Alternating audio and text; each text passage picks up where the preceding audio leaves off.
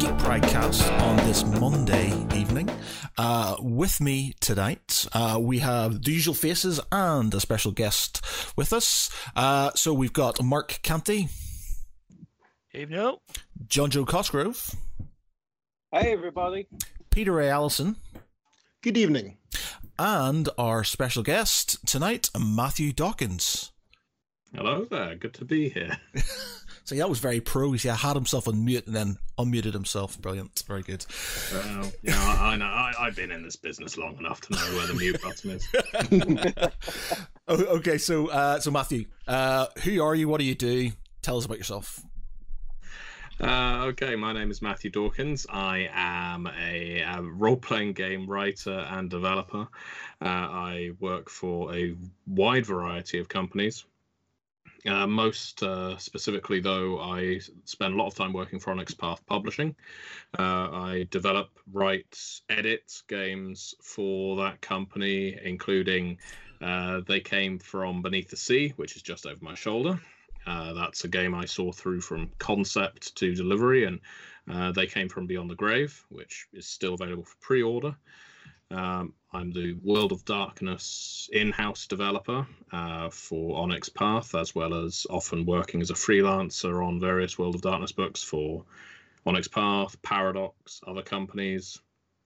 I also do video game writing for companies that hire me, and board game and card game writing. So I do this full time. It's for the last, I guess, 4 or 5 years now I've done this full time. And it's been a very rewarding, sometimes stressful, but always rewarding career path.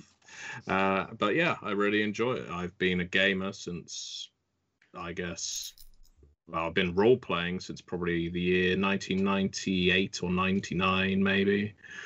So quite a while now. Not as long as some people my age, but still quite a while. And yeah, that's about me in a nutshell for role-playing game history. So you're living the dream, basically. Yeah, well, some people would say so, and I don't mean to say that in a dismissive way. It is definitely a career path, if you want to call it that, with a lot of challenges. Being perfectly candid, it doesn't always pay fantastically well, freelancing, and if I'm in a very fortunate position with Onyx Path, where I am hired on a monthly basis to continually develop books. If I wasn't doing that, I would be bopping around from company to company, always hustling for contracts. And I still do that because it's nice to, top up my income. It's also nice to work on lots of different games. But it's still a hard career to constantly be creative, constantly coming up with new ideas, new systems, new settings, new plot hooks or characters. But I don't mean that to say it's the hardest job in the world. It isn't. It's something I feel I'm suited to, thankfully. But I enjoy it a huge deal, and I'm always incredibly grateful for the doors that have opened that have allowed me to get to this point. The Lady Gamer on YouTube says, since the war, so I'm assuming that's to do with how long yes. Thank you, Clara, watching. I'm seeing your messages. Yes, I started way back in the Boer War. That was when role-playing games started for me. Oh, wow. One thing I've been meaning to ask, because you jump from system to system and setting to setting, how do you keep it, how do you kind of switch your mind between systems and also keep the ideas fresh? Because it's like there's a finite resource. You've got to keep topping it up somehow. Yeah, that is actually a really good question. It can be very hard to retain all of the different systems in your head, and I'm not a system person. I can work within lots of systems, but I'm not necessarily an innovator when it comes to them. There's lots of fantastic creators in the industry who are. The biggest challenge I have is working for Onyx Path. I work on games using the storyteller system, storytelling system, and story path system. And they are all D10 dice pool systems. Add on top of that the V5 system, which is nominally storyteller, but it uses different dice, has different mechanics to some degree. And I work on games using all of these different systems. So that means I need to make sure I'm using the correct terminology in each one, the right difficulty thresholds, that kind of thing. So yeah, it is a challenge. And likewise, coming up with brand new things, feeling like you're not just, I guess, making subtle adjustments each time is difficult at times. But at the same time, I'm not someone who is necessarily drawn to reinventing the wheel every single time I come up with a new game or a new idea. I don't feel like I need to come up with a new system every time. Sometimes GURPS really is the generic universal role-playing system, and it does work for everything. Sometimes Storyteller works, sometimes D20 works. There's lots of different options out there. So yeah, the biggest challenge is remembering the differences between each one when I'm writing something, so that I don't have to catch it in editing or errata. Just a quick thing. Have you turned off your camera on purpose, or me? Yeah, camera. No. You can see the camera. Yeah. I can't see it for some Yeah, reason. we got camera. Oh no, I'm still on camera. Yeah. Oh, that's very odd. It's decided to turn itself off on my end, and so Oh, my Mr. apologies. I can't see it. So I'm moving. It looks like quickly... on YouTube some of the frames have moved around a little. But, so I'm moving things around because the video's gone off. So I'm just sort of checking things. The camera is gone. The camera is gone. Oh no. Yeah, that's right. Well, as long as you can still hear me, that's the important. That's absolutely fine. I'll just stick your little avatar here. But yeah, actually, one thing I wanted to ask was that you mentioned like this became full time about 4 or 5 years ago. Yeah. At what stage did you realise this can be a full time career for you? So there was a couple of things that happened. So before I was doing this full time, I was a technical trainer at a company or various companies. And that it was a decent wage. It was a decent job. I enjoyed that role a great deal, but I was always working in the evenings and weekends doing writing and development for companies like Onyx Path. And through my work with Helmgast, who make the Cult Divinity Lost role-playing game, I met a guy who was co-developing Cult. And he said, I really like your work. I really like your videos. Would you like to work on a video game with me? With Paradox specifically, because this guy who was co-developing Cult, a guy by the name of Peter Nallo, also works for Paradox Interactive. And I said, yeah, definitely. And the money was good. And so I thought, okay, gear. And so I gave up my old job and started working for Paradox full time, albeit still on a contract. And then that game was cancelled. The video game was cancelled from underneath me. And this happens. Paradox cancel over 50% of the video games they make, which is a high bar, but they are very strict when it comes to the quality of the games they release. And this left me in the wind a little, or would have, had I not, around the same time that I started doing the video game work full time, also said to Rich Thomas Onyx Path, look, I'm leaving my training role, or I'm going to be leaving my training role soon. Anyway, there were lots of moving parts that led to that, including the company I worked for.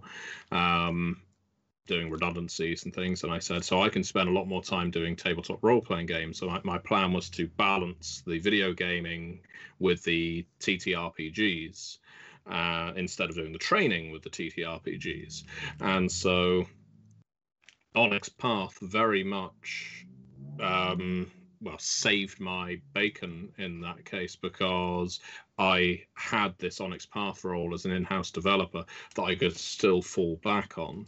And along with that, I was still able to freelance for other companies. I don't have any kind of exclusivity deal with Onyx Path. So I was working for companies like Paradox as well on V5, completely separate to the video game I was working on, for Chaosium, on Call of Cthulhu, Green Ronin, on Modern Age. So I was able to build up an income where I could just keep doing it. And now I've got enough contacts in the industry, I would say, and enough experience behind me that I can go to a company and say, hey, I'd really like to pick up a contract for somewhere between 5,000 and 20,000 words or something like that. And generally I can get work because I've been doing it for a while now, and I always turn in clean work. I'm sure I'm not always the most inspired writer in the world, because you've got to self-deprecate. But I know that my work is always of a decent quality, and it's always delivered in a timely fashion, so people hire me. And so that plus Onyx Path, the Onyx Path bit being the big central part of my work, allows me to do it full time. That's a very long story, but what was Made the longer video game? by Matt's mess up. Can you today. say? I can't say what the video game was, unfortunately. Oh. It was never given an official title. We bandied a few around, but no, it's all under NDA. One of the saddest things about that video game is that myself and the rest of the team, in my opinion, did fantastic work on it. And the reasons it was cancelled, in fact, wasn't anything to do with our quality of work. It was to do with the engine of the game. And knowing all of our work is effectively locked in a vault under NDA, probably never to see the light of day. You never know. Project might be revived one day, might be. But if not, there's art, there's writing, there's all kinds of things that's just never going to be seen, which is that must very be sad. absolutely gutting. That must be absolutely gutting. It definitely was. But I had a lot of people supporting me. You mentioned Lady Gamer was watching. Clara gave me a lot of support around that time, and of course Onyx Path, and yeah, my family. You know, I've been able to somehow manage this, and I know not everyone can, and that's not necessarily because of who I am or anything I've been able to do, but because I've been very fortunately surrounded by people and companies that have supported me. So yeah, there's a lot of people I'm very grateful to. I've been in that position myself a few times. It's surprising just how well how people step up sometimes, and you don't realise until afterwards that you teetered a bit, but you've managed to snatch victory from the jaws of defeat. Yep. That is, it's not always possible, but it's lovely when it happens. I was going to ask, in terms of when you're coming up with an idea or when you're developing an idea, what's your strategy? What do you do to get yourself in the zone when you're doing your writing? That's a very good question. Do I have a kind of method? Or do you have like a certain mantra?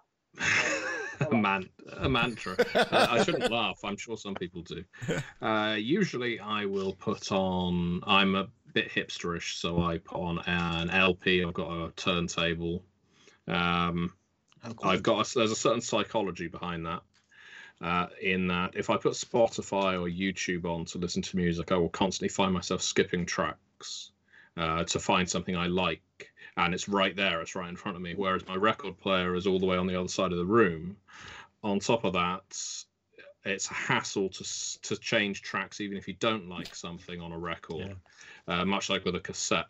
So in the end, I just have music. It's a wall of noise in a way. And it can be with lyrics, but and it doesn't even have to be tonally correct what I'm writing. But that ritual, get a drink, put a record on, sit down, and then if I'm writing, I will tend to break my work down. I don't ever have that blank page paralysis thing that you can get, because that will happen if you try and just work from scratch. If let's say I've got 10,000 words to write on the Keoseed bloodline in Vampire the Masquerade, I won't just write from A to Z. I will say, okay, well, I've got 10,000 words, so I need to spend, let's say, 3,000 words on the discipline. So I'll carve out a 3,000 word chunk, and then I'll say, and of that 3,000 words, 500 words has got to go on level 1 dot, 500 words on level 2. And then I want a sidebar that is the La Sombra account of this Keoseed. That's only going to be 250 words. But eventually, if you break it down like that, you don't have to fill all those blanks in immediately, and you shouldn't. But as soon as you have a skeleton in place, a structure, all of a sudden writing becomes very easy. Yeah. It's the same with, I mean, They Came From Over My Shoulder. That was coming up with a role-playing game from scratch. But the way I do that is I'm not the only writer on that book. I may develop it, but I will make an outline that says, okay, this chapter needs to contain this chapter needs to contain that. And I'll hire this writer for this chapter, that writer for that chapter. And then it's up to those writers to divide those chapters down. So it's all about structure for me. Some people are perfectly comfortable being free form and constantly inspired, and all power to them. But for me, I need I need the cage around my work. So you have a roadmap then for yeah. A roadmap would be a good way to put it. So I don't set milestones for myself, really. I don't say, okay, I need to write 3,000 words today or something like that. As long as I have the paint by numbers outline in front of me, I can do it. And that's I don't tend to leave it till the last week to start writing something, and some people do because they need the pressure, and that again is absolutely fine. Lots of people work in different ways, but usually on an assignment we'll have a month and a half to 2 months to deliver a first draft, and that's usually plenty of time for me to work on something like that. When you've got like so many writers working on a different project, how do you maintain like the same consistency of tone? Well, that is a really good question, because one of the books we've currently got on Indiegogo, we're running a campaign for Mage the Ascension Victorian Age right now, or M20 Victorian Age or Victorian Mage. That was a really interesting project for me because I'm not directly developing it, but I'm overseeing the development of it because it's in the World of Darkness. And it's a beautiful book. It's been fantastically written and all of that. But finding the right tone for it and also treating the subject matter with the respect that it needs, not just from a Mage the Ascension perspective, but from a historical perspective, because the 19th century, as much as we like to sometimes view it through this sort of steampunky lens bleeding into Jack the Ripper and all that, has a lot of problems inherent in it as well that were highlighted by the revolutions, the people who were constantly fighting against injustice and so on. And so being able to assign that book to the correct authors and ensuring, as you say, that they're hitting the right tone, they're all treating the subject matter with the correct respect and authenticity, is a big challenge. The best way we have of doing that is through pretty constant communication with the writers, but also by putting them all in a similar group, like a Slack group. Slack is a piece of software that a lot of online teams use, or you can use Google Groups as well, just as easily. But any kind of collaborative software. Now the onus goes on the writers, because I've been on projects where writers have very much siloed themselves off and said, okay, well, I'm going to write my thing and I'll be back in a month, and that works for some people, and some people can only work that way.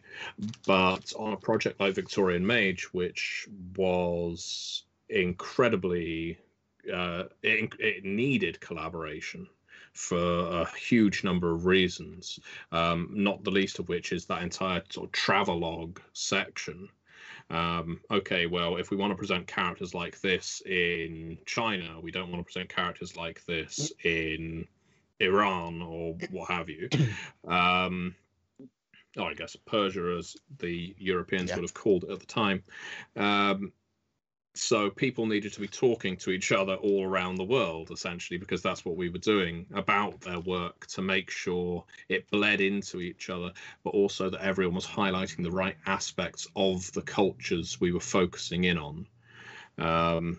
It's that book, well, not specifically that book, but I developed a book called Contagion Chronicle, which is the big crossover book for the Chronicles of Darkness game.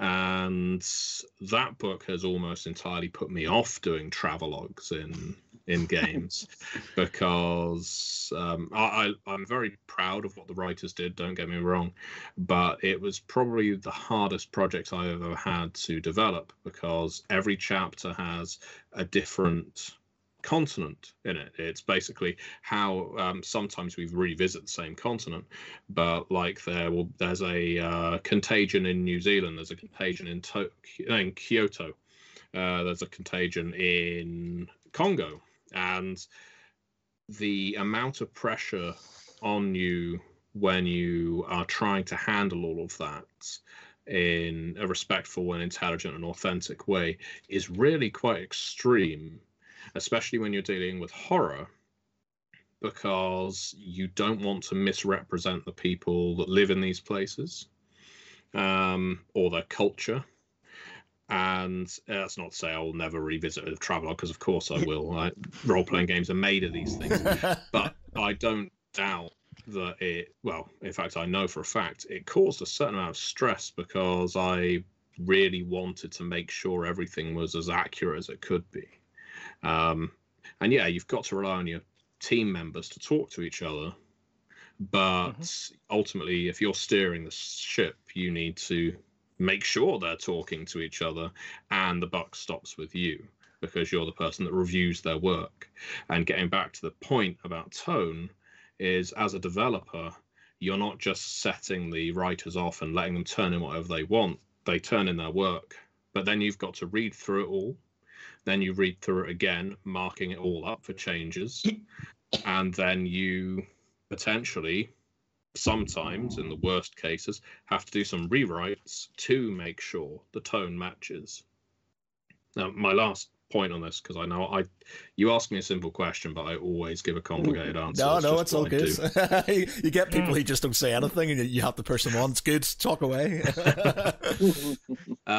So They Came From Beneath the Sea is another one that has to have a very consistent tone, because it's a comedy game in a lot of ways. It's 1950s B-movie role-playing game, and it isn't some slapstick laugh out loud game, although it can be. But there's a certain tongue-in-cheek element to it that is supposed to reflect the cheap sets and bad acting and over dramatic delivery of the B movies of the 1950s.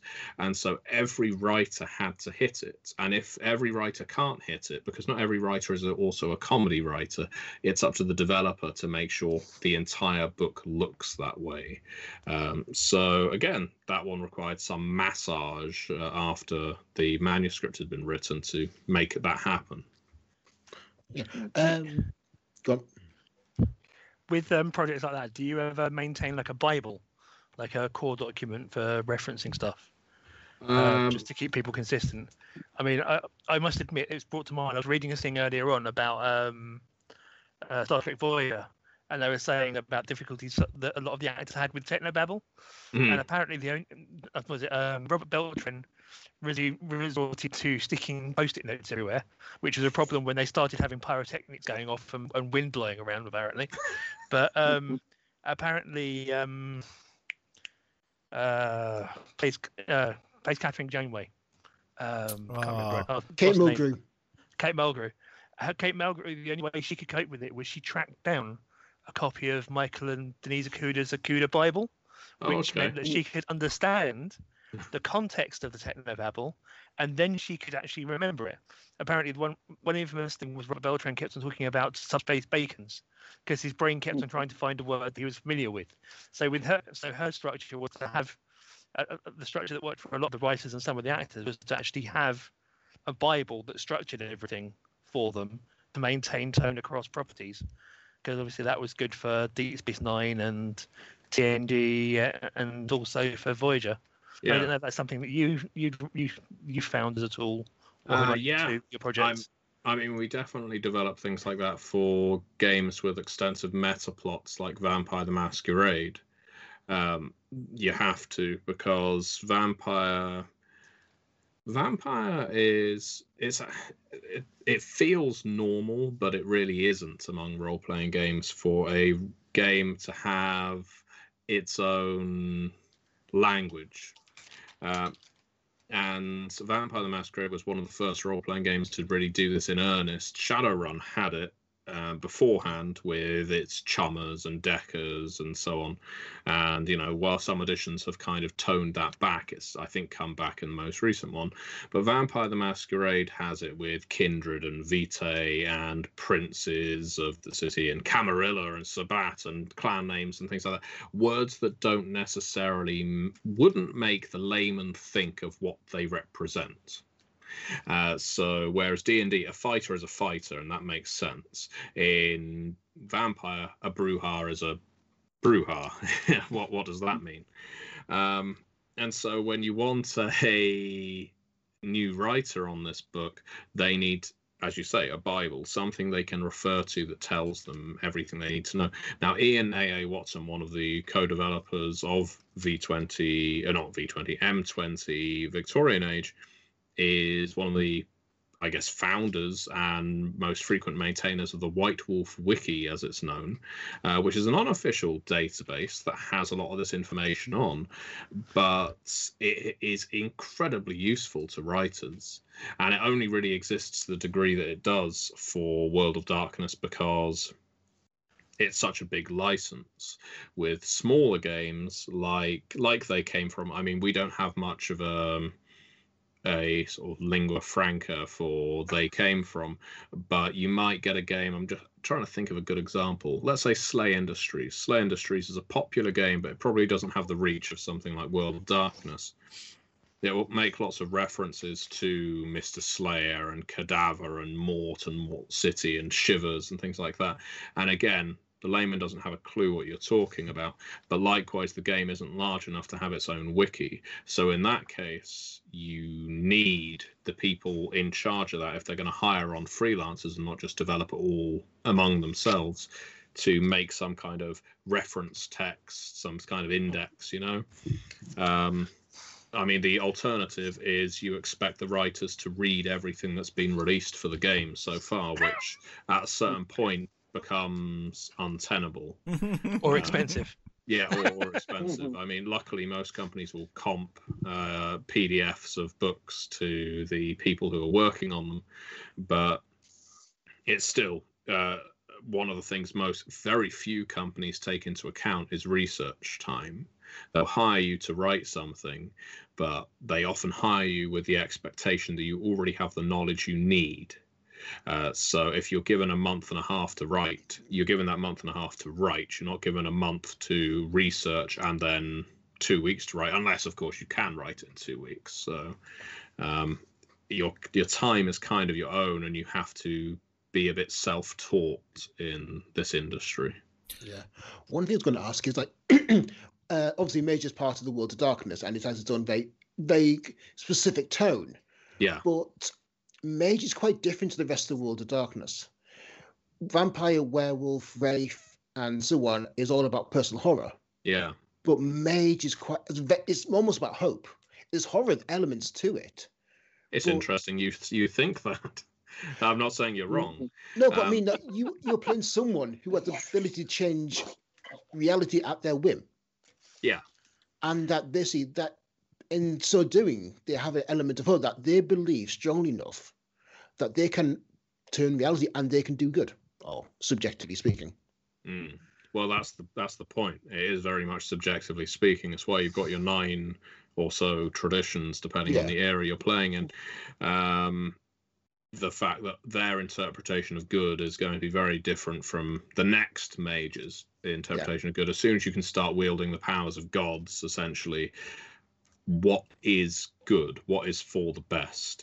And you are right, Mage is arguably not a horror game. Some people will argue it is. I think there is a horrific element to it, mostly to do with arrogance, hubris, the power of corruption and so on. But I would also say that it's got a very strong urban fantasy vein. It's Mage the Awakening actually capitalizes on this, the sort of the Chronicles of Darkness version of Mage, because it calls it a game of mysteries or grand mysteries or words to that effect. And Mage the Ascension is very similar. It's a game about unlocking potential, about solving mysteries, about realizing the reality of the world and the planes and the Umbra and so on. And so, yeah, it becomes more of a game of exploration and adventure in that regard, but it should be punctuated with horrific elements to show you how bad things can get for these supposedly, nigh on unassailable mages, or magi, if you like. But yeah, you're right. Mage is probably, in my opinion, and different people will disagree, Mage is the hardest World of Darkness game to write for, from my view. But I also think it almost has the most enclosed canon of all of the World of Darkness games. There's some fans of Mage are I guess the big fans of Mage are incredibly dedicated to Mage the Ascension and can tell you anything about it. They love the books, and I love them for loving the books. But at the same time, for a writer coming in, it can really be a challenge to, just as we were talking about, learn everything they need to learn about Mage, learn everything that's gone before, but also how connected is this world? How is it? Is something one person has written on Mage, I guess, canonically accurate when another character could come along and just change it on a whim? But yeah, Changeling the Dreaming has a similar issue, but it's another very popular game. Some people would say it doesn't fit in the World of Darkness, but I would say it fits in the World of Darkness just as much as Mage the Ascension does, probably more, in fact, as it deals very strongly with personal horror issues of things like age and depression and, I guess, distance from humanity in a way that V5 has really honed in on for Vampire the Masquerade. So yeah, Mage is a tricky one. Lady Gamer says, sorry, this is jumping back a bit, but it says that is the beauty of the they came from line. It can be played in many different ways and with so many tones. Yeah, I like to think so. One of the books Clara the Lady Gamer worked on she's worked on They Came From Beyond the Grave, which you can still order on Backer Kit, but also They Came From Camp Murder Lake, which is the slasher movie version of Beyond the Grave. It's a supplement to Beyond the Grave, and not only do these different games focus in on different genres of movie, so of course they're going to hit different tones each time, you can run a Beyond the Grave game or a Camp Murder Lake game as utterly silly Tucker and Dale versus Evil kind of thing, or you can run it as Last House on the Left or Texas Chainsaw Massacre. They don't prescribe tone, and it's the same with Beneath the Sea. Beneath the Sea, at first glance, is a silly B-movie game, but the very first actual play I recorded of Beneath the Sea with a crew by the name of Red Moon Role Playing was a 1950s Alabama sort of deep south, very creepy Lovecraftian Beneath the Sea story, where it was pretty much devoid of humor. It was all about sort of encroaching aquatic dread, and that worked incredibly well. Have you ever run into a tabletop system called 7TV? 7TV? Yeah. No, I can't say I have. It's run by a small by a couple of guys, and it's cult TV tabletop stuff with the same idea of the flexible tone. And they've done they've just been doing some updates to things. So they had like traditionally it talked about sort of spy-fi and stuff like that, and they did a cult one. They've got a fantasy expansion coming up, and they're doing some. They're cooperating with one of the game writing courses at one of the universities to bring out some of their expansions. But they've been going for a little while, and they have a similar concept that you can play it. It tends to play very silly, but you can play around the concepts. and everything's like gear cards and plots, and if you can copy the miniatures from it, you can just mantle around a little tiny bit. It has similar kind of idea of flexing the tone around a basic core, but it's a different look at a very similar time, I think, in some ways on the cult sort of side of things. Yeah, I will have to look into that to make sure I'm not we're not releasing the same games. It's not RP. It's more a tabletop sort of miniature side of things. It's a lot more that side of thing. But it's an interesting. It's almost like it's a similar. They started looking at very similar things, but took a different way around it. They're on the second version now, and the old version they had spin-offs set around things like the 7 Deadly Voyages, but also around Buffy and things like that. That sort of idea. They do program guides, and they treat it as if all the fluff is around one of those wonderful ill-fated TV studios that used to float around the outside of the British TV and films industry, where everything was on a shoestring, and you have event cards you can pull, which come down to things like the crew goes on strike because no one bought enough Jammy Dodgers or something like that. Which can be quite disruptive when you're in the middle of a game, because effectively you go into night fighting mode because someone didn't put a 50p in the meter. So it's more on the absurd side of things. But it just kind of occurred to me it might be something you find amusing. I will definitely look into that. You never know, we might collaborate. The guy who runs it, it's actually really cool. He's a guy called Carl Perriton, and he lives and breathes the damn thing. He literally has to, because he takes care of a lot of the miniature casting and stuff like that as well. All right, well. Okay. One thing I was going to ask, like, you done like they came from Beneath the Sea, they come from Beyond the Grave. Is it Beyond the Grave or Beneath the Grave? Beyond the Grave. Beyond the Grave, sorry. Have you got anything planned next anymore? Yeah, we're working on another core book. Right now, they came from Classified. Because, well, we're not revealing the title, are we? So the subject matter is currently Classified, but it is going to be a game about Classified, and it is turning out to be very, very good. It's got lots of inspirations, like Classified, Classified, and Classified. And one of the authors who's turning his final draft posted on our team Slack the other week, this is the most fun I've had working on any role-playing game, so I take that as high praise. I like it when writers feel like they've done good work and had a good time doing it. I would hate for people to work on any of my projects and think, God, that was a slog. But yes, there is another one coming. I imagine we will do some kind of funding campaign for it later this year.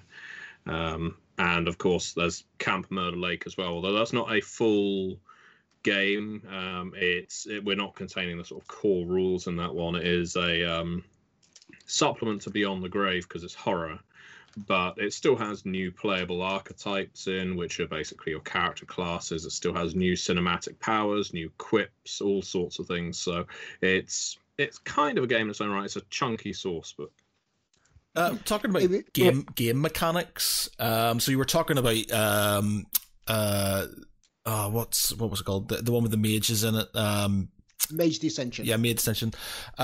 Where you can sort of alter reality. How do you go about bringing that, making that a game mechanic? Because obviously that's quite a big power. That's that's quite that's game changing. So how do you nerf? Yeah. Cope and nerf it slightly so it's not too overpowering for people? Well, it depends on the tone of the game that you want to hit. So if you, for instance, want to do They Came From, and you have cinematic powers, cinematics are very much like meta plot powers, like Mark was just talking about, where you can have things like a cheap set where your characters can literally run through a wall because the wall is cheap. Although your characters are never acknowledged they're on a movie set or anything like that, you can treat the game as if it is a movie as players.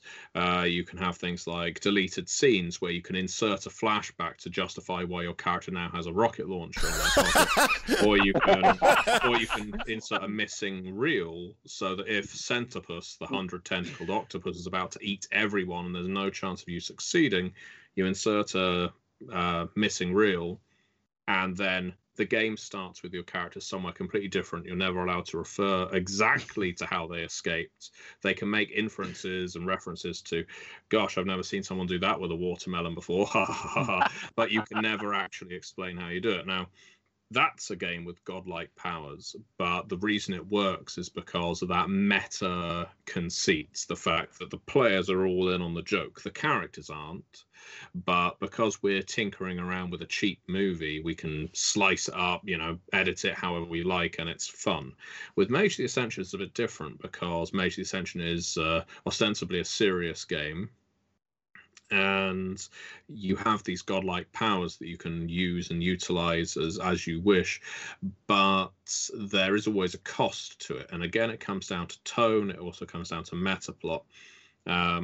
So, for instance, one of the most famous or infamous parts of Mage Ascension is this thing called Paradox, which is when your mage uses a power that the people around you, or just reality, cannot abide, cannot understand, cannot rationalize. It creates a paradox.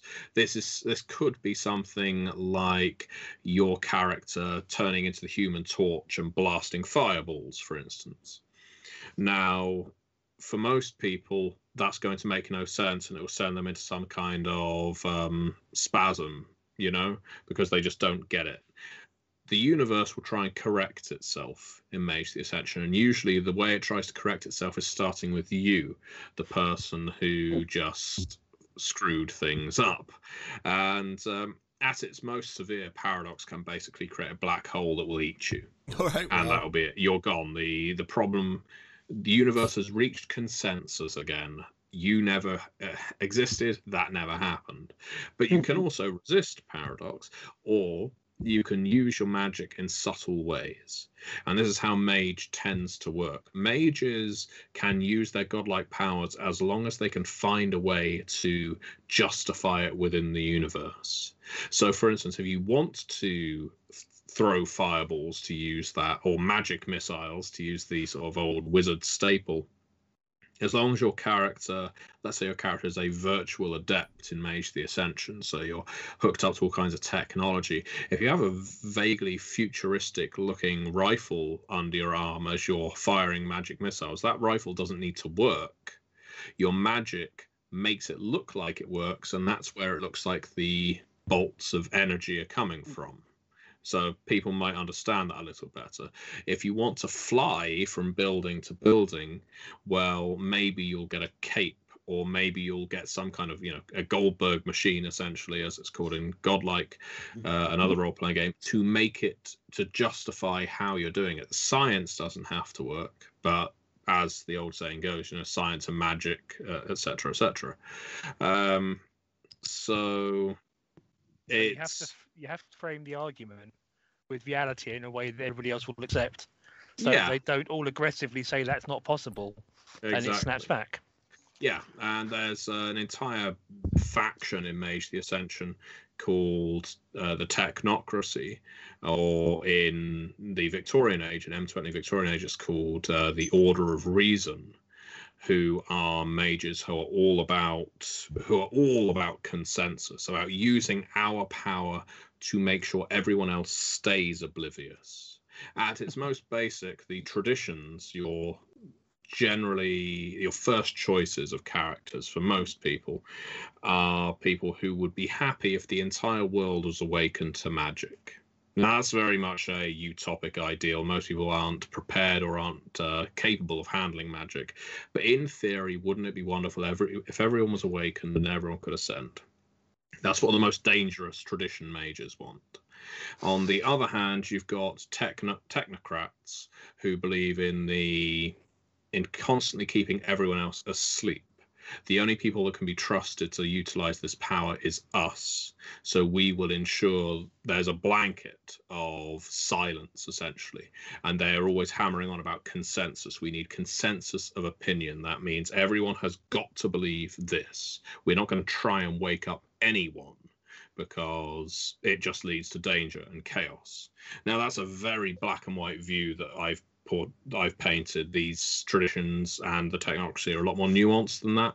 But it's one of the aspects of Mage the Ascension that's quite a lot of fun to play around with, especially if you do the sort of He-Man Christmas special plot where you've got the traditions having to work with a technocracy for once because there's a greater threat on the horizon, some diabolical Nefandus or something. Yeah. Actually, one of the best kind of excuses I've ever come across, I think, was in one of the core rulebooks for Mage, was basically some mages running around doing reality-breaking effects and had a team of acolytes running after them with video cameras and filming in progress placards. Because, it's just special effects, guys. Yeah.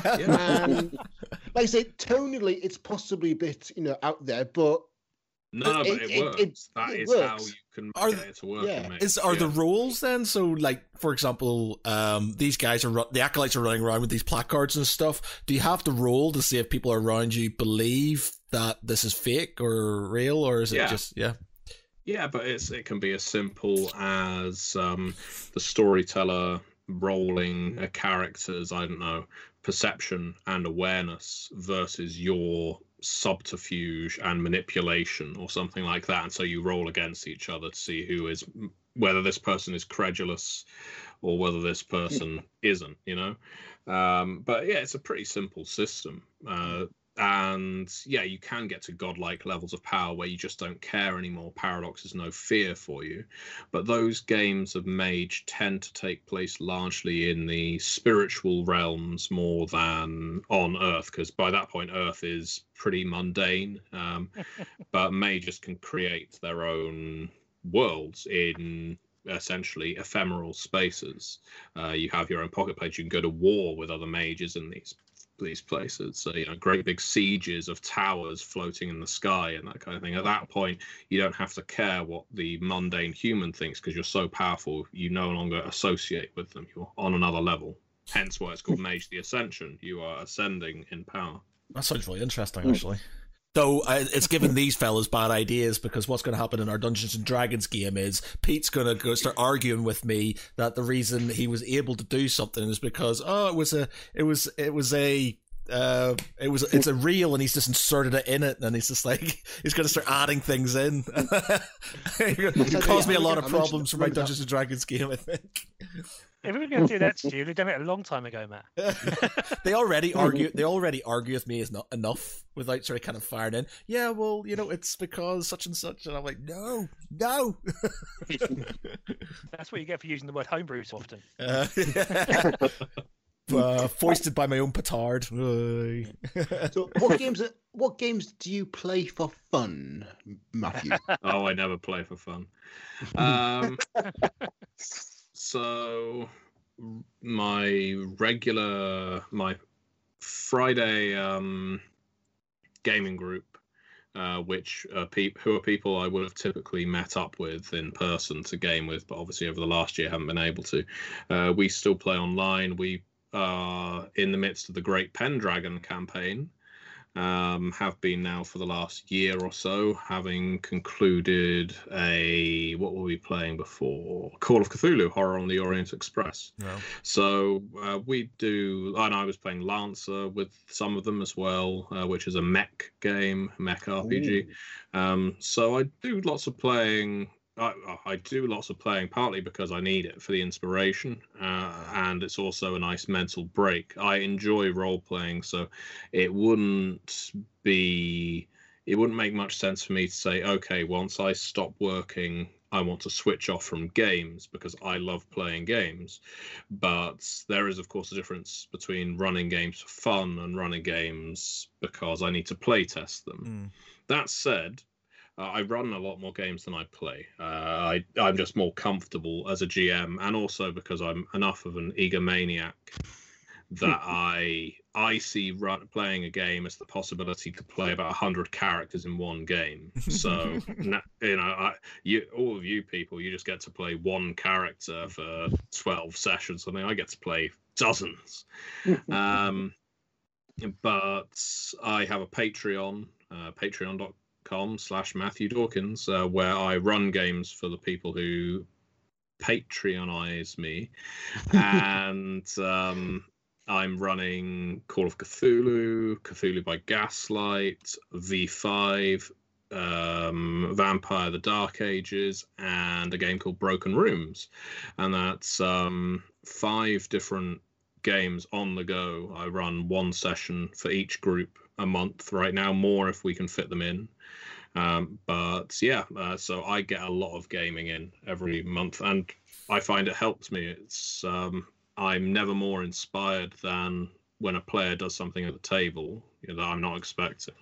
Oh yeah, it's one of those things though. It's like they like, I don't know how you do that many games, but I game a lot, mostly sort of board games and stuff like that. But like Dungeons and Dragons takes up quite a lot of my life, and that's just one group. It literally just eats my life away. But you're saying, when somebody does something that you're not expecting, as much as it annoys you because you've built up this. Like I used to write loads of stuff. I'd write out these like reams and reams of things for them to do, or what they would do if this happened, and they just do none of it. And so I just sort of went, right, I'm not going to do that anymore. I'm just going to do a vague idea of where we're going, what's going to happen, and see what happens. And things actually get better because they do stupid stuff, or they do things completely outside of the box, and you're like, wow, that's pretty mad. That works, and then you just sort of kind of go with it, and it sort of develops the story a lot better, I think. So when I first started running D&D, because most people start with D&D, it's the sort of entry drug. When I ran campaigns of Dungeons and Dragons, usually set in the Forgotten Realms, of course, I would write essay-length campaigns. I would write in boxed text the dialogue I wanted NPCs to say. I would write out every single monster stat block, everything. Every single thing would be written down in minute detail. And so when I would go to the gaming club, I'd go with like 6 or 7 books in my backpack and loads of notes, because this is what role players do. And especially in the UK, we often have gaming clubs. It's not as common over in the States, where people often meet in gaming stores or over houses. We, at least up until recently, would often have gaming clubs in scout halls and village halls and things like that. I run one. Yeah, well, and I used to attend one religiously every Sunday, and that's how I ran games for years. With several years. And then I was running Pathfinder once, and it was set in the Forgotten Realms again. I had put these 5 mystical towers in a mountain range south of Athkatla on the Sword Coast. I think there was the Cloud Peak Mountains. But either way, these towers had appeared out of nowhere, and so adventuring bands from all around were going into these mountains to see, well, can we break into these towers? I wonder what's there. There's all kinds of myths surrounding who these towers once belonged to and why they're suddenly here again. And so the players got there. They went into the first tower I signposted, which was good because I had laid that dungeon out sort of tile by tile in my head and on my notes, and they went through it. Wonderful adventure. And I intended for them to then go back to the city, do more research. But no, they wanted to go into another tower. And they were quite adamant about it. Not hostile, but I just thought, okay, well, what's the harm? Let's let them do it. Except I hadn't mapped any of it out. I just had nothing at all. So I just thought, okay, well, let's see what they do. And I set up some really horrible traps and monsters near the beginning to hopefully deter them, but they pushed on, as players do. This is the most irritating thing as a GM, is when you put a monster that's far too powerful for the player characters to actually defeat, in the hope that they will be sensible enough to run, but they never bloody do. They get wiped out by the beholder.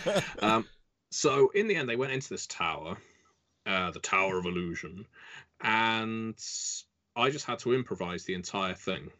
I improvised the entire thing from the ground floor to the top floor and the boss encounter at the end of our 4-hour session.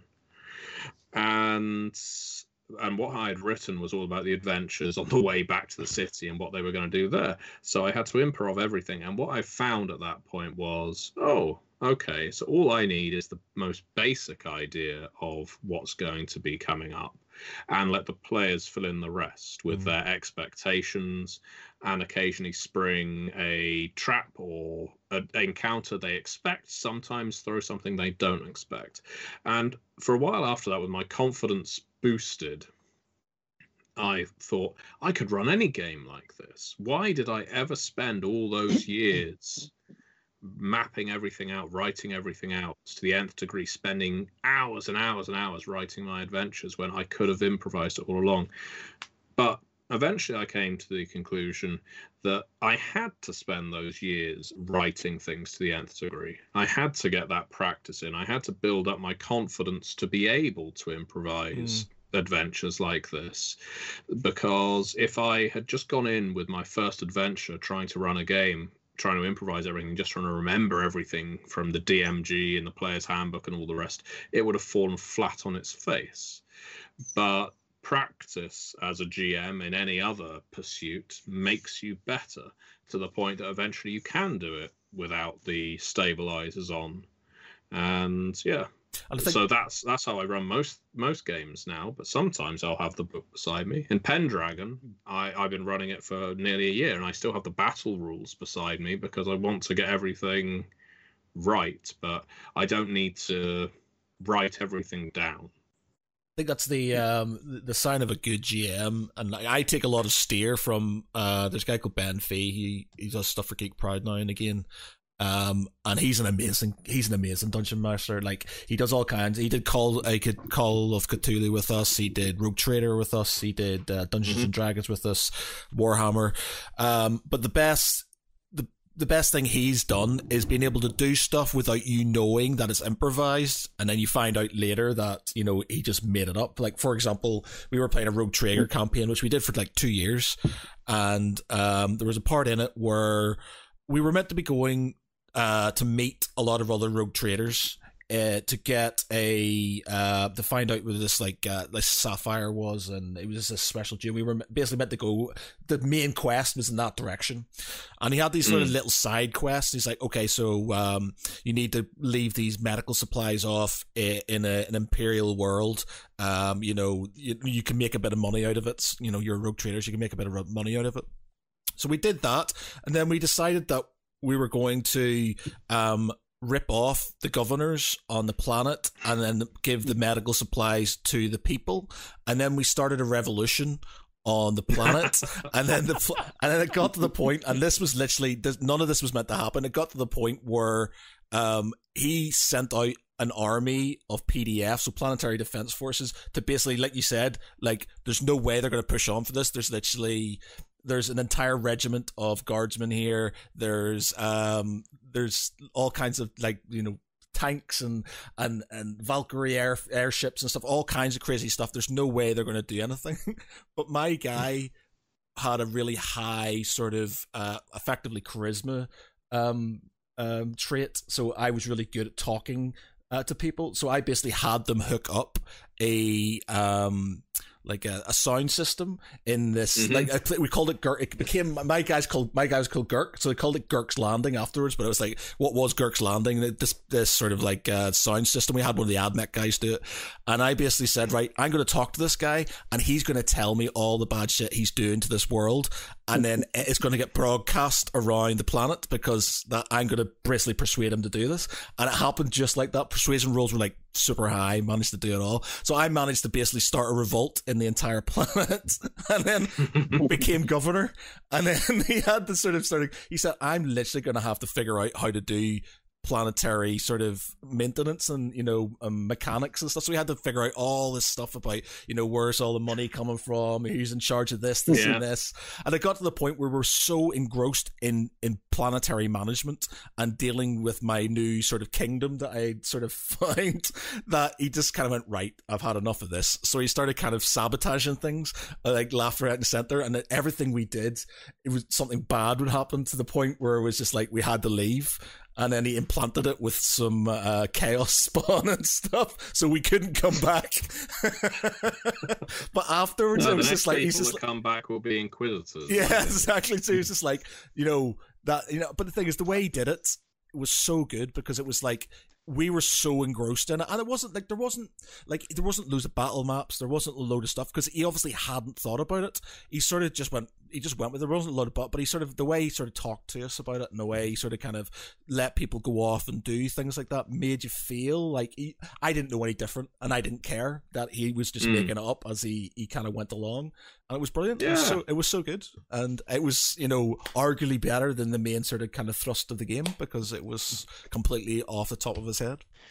It usually is, yeah. It's the old thing in Call of Cthulhu. Usually, what the players are thinking is going to happen is worse than what you've got planned, and so you've got to balance that line of, do I give them what they want, which is sometimes incredibly satisfying to the players, or do I go with my initial instinct to what I've got planned, knowing that it's going to build up to something more? And knowing when to draw that line is a decent talent to have. But I often find that in role-playing games, especially when it comes to the minor things, if a player or their character suggests they want to achieve a certain thing, or they want a certain person to be behaving in a certain way, that kind of thing, or that's what they expect, then deliver on that, or come up with something that is significantly more interesting. There's no fun to someone just saying no because that's what you've got planned, unless there is a sort of no and here's the reason why for them to follow up with. But it's on the subject of, I guess, going off piste with games. Yeah, I've done the old thing in Shadowrun where I've been part of a group of Shadowrunners that we met the Johnson. Well, we weren't. It wasn't even the Johnson. Mr. Johnson gives us a task. We have to deliver some kind of microchip to somebody, and collect some money or facilitate a deal. And in the end, of course, we gunned everyone down and stole the money and the microchip, which isn't something. So it's fun. It's fun when you do it, and it's definitely. And some GMs love that kind of thing. But it's one of these unspoken rules or pieces of advice in role-playing. It's that players should really try more to get on board with what the GM has planned, because it's not just collaborative. Are you listening, you two? I think you'll find that we do try very hard, Matty. Yeah, it's not just collaborative among the players. It's to be collaborative with the GM as well. Yeah. And sometimes it isn't, and sometimes that can lead to GMs feeling very disappointed. I've been in games where I felt bad afterwards because the GM has floundered because the players all went against their expectations. I've been that GM before. So again, it's all about communication. Knowing the people you're playing with always helps. My rule of thumb is if I'm playing in a one-shot or if I'm playing at a convention, as an example, I will tend to follow the GM's lead pretty tightly, and I'll have a good time, and most of the people at the table probably will as well. I find players who are disruptive in those games aren't being terribly considerate to the person who has written a game, is potentially running for people they don't know, that kind of thing. But if it's with a GM I know really well, and there's a certain amount of fluidity to the way we can play and the way this person runs, then all bets are off, and we just play our characters as best we can, without all of us just being a bunch of maniacs that are going to shoot each other at the first opportunity. Although that can sometimes be fun. So you played Paranoia. I'm currently arguing with Pete's character about why there isn't carrier pigeons within a certain part of the land, because he's like, there should be carrier pigeons around here. I should be able to send a message, and I was like, I don't want you to send a message back there because I want there to be time, and it's just like, yeah, but I want to walk around the city and find a carrier pigeon, and I'm like, God damn it! The Bean of Ramses 3000 BC. I know. So I've had to make up this thing. It's like, right, well, there's you're on an island. There's lots of prey birds. Some of the local some aristocracy use them for short periods, but you've got 450 miles. It's unlikely they're going to get there in time. Blah blah blah blah blah. And it's just like we spent literally an entire day arguing about pigeons. It's like very amusing. So Matthew, obviously massive fan again. So what do you do that's not gaming? Good question. Shock horror. Good God, is there anything else in my life? Next question. Yeah, I read a lot of history books, so I digest media as much as everybody else. You know, I play video games, I watch movies, I watch TV shows, that kind of thing. I in a better world that's less racked with COVID, I enjoy traveling just like everybody else, especially to warm countries, but not always. And usually European, actually. I don't really like traveling across the Atlantic. Every single time I try, my plane tends to have something go wrong with it.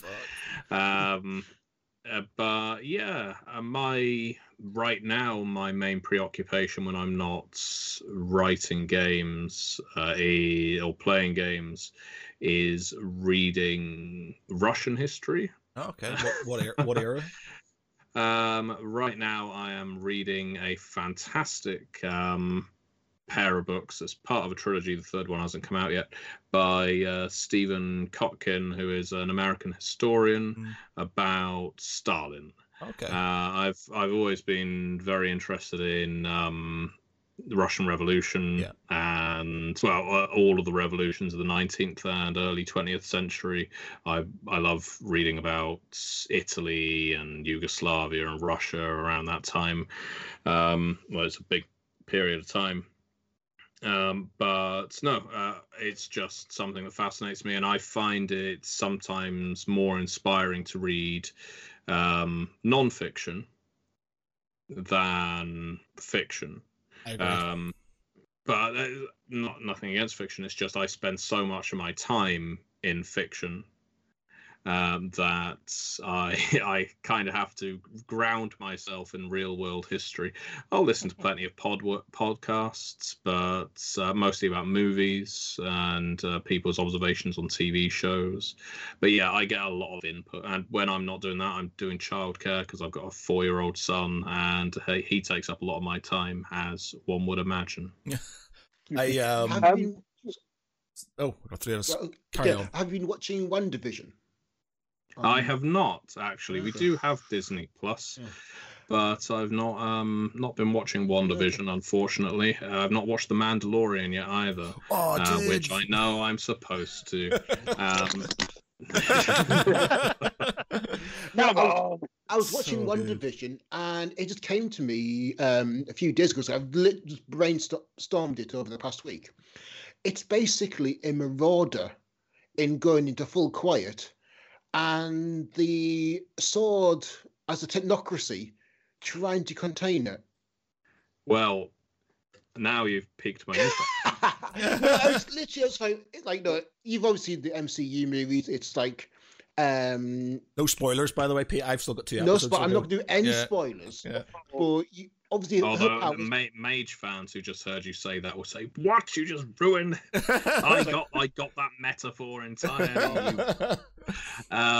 That's fine. We'll give them his email address and dive for cover. But yeah, it's basically like her powers are defined as reality altering, and obviously, and like basically, her Kwai goes into full, as the trailer implies, 50s sitcom. And there is, without going into spoilers, attempts to find out what's going on. And I'm going to leave it at that. But yeah, it's basically she's got a marauder. It's quiet.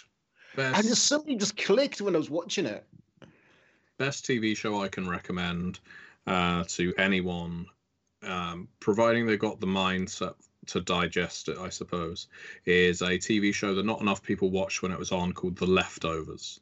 Leftovers has 3 seasons. Yeah. It's a complete story. It wasn't cancelled prematurely or anything like that. It's got 3 seasons. It's available on Amazon Prime, though you have to buy it. It's an HBO TV show. So if you're in America, it'll be on HBO Max. And it's a series where, at the very start, essentially what happens is 2% of the world's population just disappear. They just disappear. Some people assume they're raptured. Some assume there's a scientific event. Whatever the case, 2% of the world just vanishes. The series itself, the first season, takes place 3 years after that, and doesn't ever really handle the mystery of where these people have gone. That's not the important thing. The important thing, the focus on this series, is the psychological effects that this event, this mass global trauma, basically has on the remaining 98% of the population. How do you live? How do you aspire? How do you pretend everything is normal when you know something like this can happen at any time? And when people you may have loved or loathed have just vanished, you don't know if they're dead, so you can't grieve, you can't necessarily move on, you don't know if they'll come back, so you can't necessarily get into another relationship guilt-free. There's all kinds of baggage that these characters are carrying around. So everyone in this world is, in effect, traumatized by the departure, as it's called. Now, that's just the premise of it. The acting in The Leftovers, the performances, the writing, there is nothing in The Leftovers that I would consider poor or even average. It is just utterly fantastic. It's very heavy going. It is very, very heavy, especially the first season. The first season is probably the most depressing season, but it's still incredibly watchable, and I really recommend people do. But yeah, definitely, if people have got a mind not just to watch a gripping drama, but also something that handles things like religion and the formation of cults and why people join cults looking for meaning, if they are given an answer, some people will just latch onto it. It's a brilliant thing for that, and can really inform you if you're a role player for games like Vampire the Masquerade, where suddenly your life has changed because you're undead. How do you go back to the people you love? Or Call of Cthulhu, why is this person in a cult? You know, why did they give themselves over to Nyarlathotep or just a very charismatic high priest? It's a magnificent piece of inspiration, and a lot of us have binge watched TV shows during lockdown, of course, but The Leftovers is probably the one I would hold up and say, before lockdown ends, spend the time binge watching The Leftovers. It is genuinely worth your while. I think I've watched everything else, so yeah, I'll stick that. I need to watch Dark as well, but it's because it's German. Yeah. It's German subtitles, so I have to be in a sort of a place so I can pay attention because I don't want to miss stuff. So that's on the list of things to do. Yeah, it's just. And speaking of culture questions. Oh, sorry. Two quick ones. Have you ever watched a series called Leverage? I have not, although it has been recommended to me. So, there's a reboot or a sequel coming shortly that's funded by Amazon, with most of the cast coming back as like a follow-up. So that's due to come out this year. So it's worth probably keeping an eye on. It's kind of like the American twist on. God, what was the name of the BBC did the series with con artists that tried to do good. The Hustle. It's kind of like the American spin on that, but with some of the same concepts. But the guy who runs it is it starts off in the first episode is an insurance investigator who's the insurance company he works for screw him over by denying approval for an experimental treatment for his son. So his son dies and he falls off the edge and into a bottle. But he gets conned into helping someone, but by creating a crew of I think it's the hitter, the hustler, the thief, and the hacker. Yeah, and they all get double crossed, and they go back after the guy. And then they start trying to do what they call they don't actually become bad guys trying to do good. So they talk about how they go to people that no one else will help, and they give them leverage. And it's quite well done. It's very well done. The people that are in it are very well done. They have some good guest stars as well. In the second series, Gina Bellman wasn't available, so they got Jerry Ryan in as one of her friends, for example. But they also have Mark Sheppard in there regularly as a guest star, who is the main guy's old friend / opponent, because he still works for the company, and he always makes everything better. I'm sorry, there's no other way to put it. There is a leverage RPG as well. Really? Yep, there's a leverage tabletop role-playing game.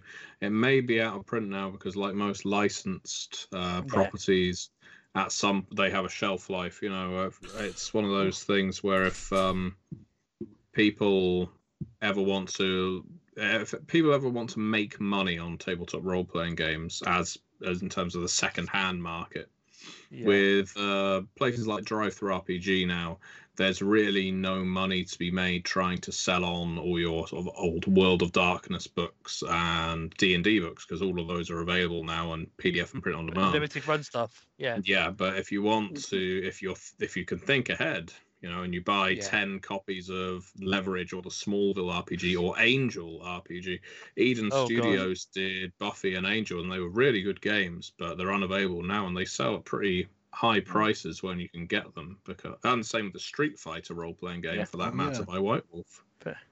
And then the second question was, where do you stand on the new Star Trek series, so Discovery and Guard?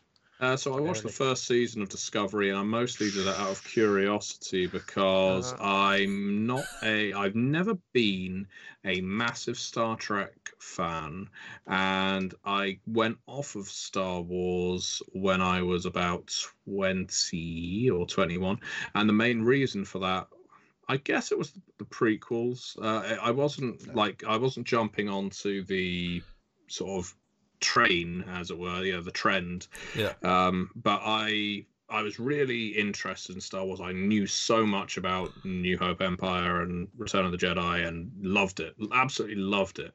And so I went to the cinema to see The Phantom Menace opening day. I went to see Attack of the Bloody Clones, and I went to see Revenge of the Sith. I saw them all in the cinema, and I think by the end of Revenge of the Sith, I almost went to see Revenge of the Sith begrudgingly. I think I went there and I was thinking by this point, you know what, I don't feel this series anymore. And so I got to the end of the movie, and since then, I have not seen any of the new movies.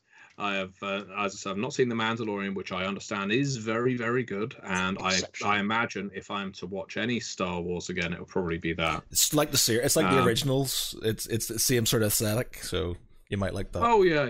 Well, again, I have no doubt that it's a really great series. But my sci-fi kick has the thing that's maintained my interest in sci-fi was Farscape when that was on. I loved Farscape to bits. Easily for me the best science fiction TV series, and I think it still holds up.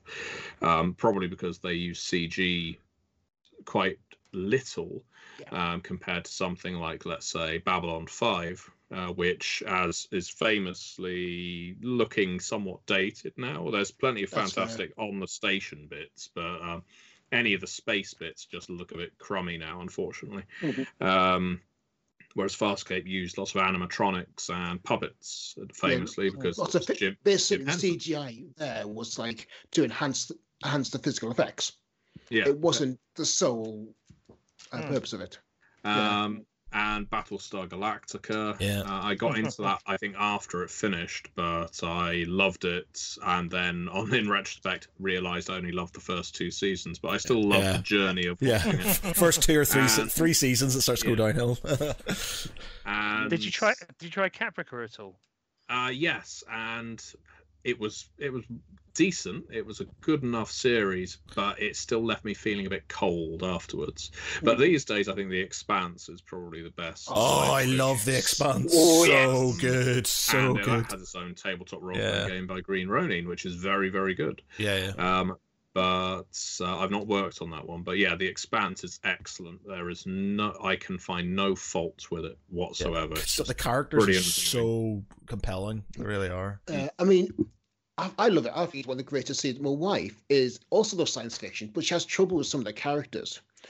And like, no, she said this is really realistic, very grounded. She's an engineer by trade, but she looks at some of their hair floating around and thinking, an engineer wouldn't have that. When you're working on big machines, your hair would not be loose like that. And it's one of the things that, yeah, it's a good point. I mean, I can just accept it and move on, but it's pretty. It is pretty. It's pretty, but it's just like, no, you wouldn't have your hair like that. I was gonna say, going back to what you're saying earlier, that you wrote for video games, and I've got to ask, because I'm assuming that you've probably played video games throughout your whole life, and you've probably looked at one or two and thought, Joe, I'd love to like maybe do my own contribution. So it doesn't even have to be RPG, but if there was a video game series that you were told you could write for any video game, you could create your game tomorrow, what game would you choose? And more importantly, what would you do with that IP? That's a very good question. One I don't think I've ever really considered. Great, you wrote the guest already, John. No, that's a really good question. You got over an hour into it before I broke the guest, so you know it's an improvement. So the obvious answer would be a Vampire the Masquerade themed video game, but I have spent a lot of time working on Vampire now, and so it would probably be nice to work on something that wasn't. If I was to do a video game, the one advantage I'd have with Vampire is I know the subject material so well, its content would be pretty easy for me. But easiness isn't always appealing. Sometimes it's nice to have a challenge. In terms of video game plots that I've enjoyed, or video games I really enjoyed, I always put something like Metal Gear Solid 3 up there. I think that's a magnificent console game. Well, of course, it's on PC as well. But the BioShock series, those two. I mean, I see no shame in loving the Mario games. I don't think they're specifically for kids. I think the best level design, the best playability of and best graphics, or just graphically it's gorgeous, is Mario Odyssey. I think it's wonderful, absolutely sublime, fantastic game, and I get a bit frustrated when adults get a bit sniffy with the idea that, oh, Mario's for kids. And I don't think... Oh no, I love the Mario games. No. You know, even what was it, a couple of weeks ago, 3D World, which was originally on the Wii U, that got ported over, and I had to get that. I have picked that up. I've not played it yet, but the game I would love to work on in some capacity, and especially if I could turn it into any kind of role-playing game, would be Hollow Knight, which is a side-scrolling Metroidvania. I love that game. It's magnificent. Probably my game of 2020, which was a bit late, but it's a game that and Cuphead I played to death in 2020 and got my S ranks or P ranks or whatever they were in Cuphead, so I can successfully say I played it to death, pretty much to my death. But I do love Metroidvanias. I love the Super Metroid series. I love what's it called?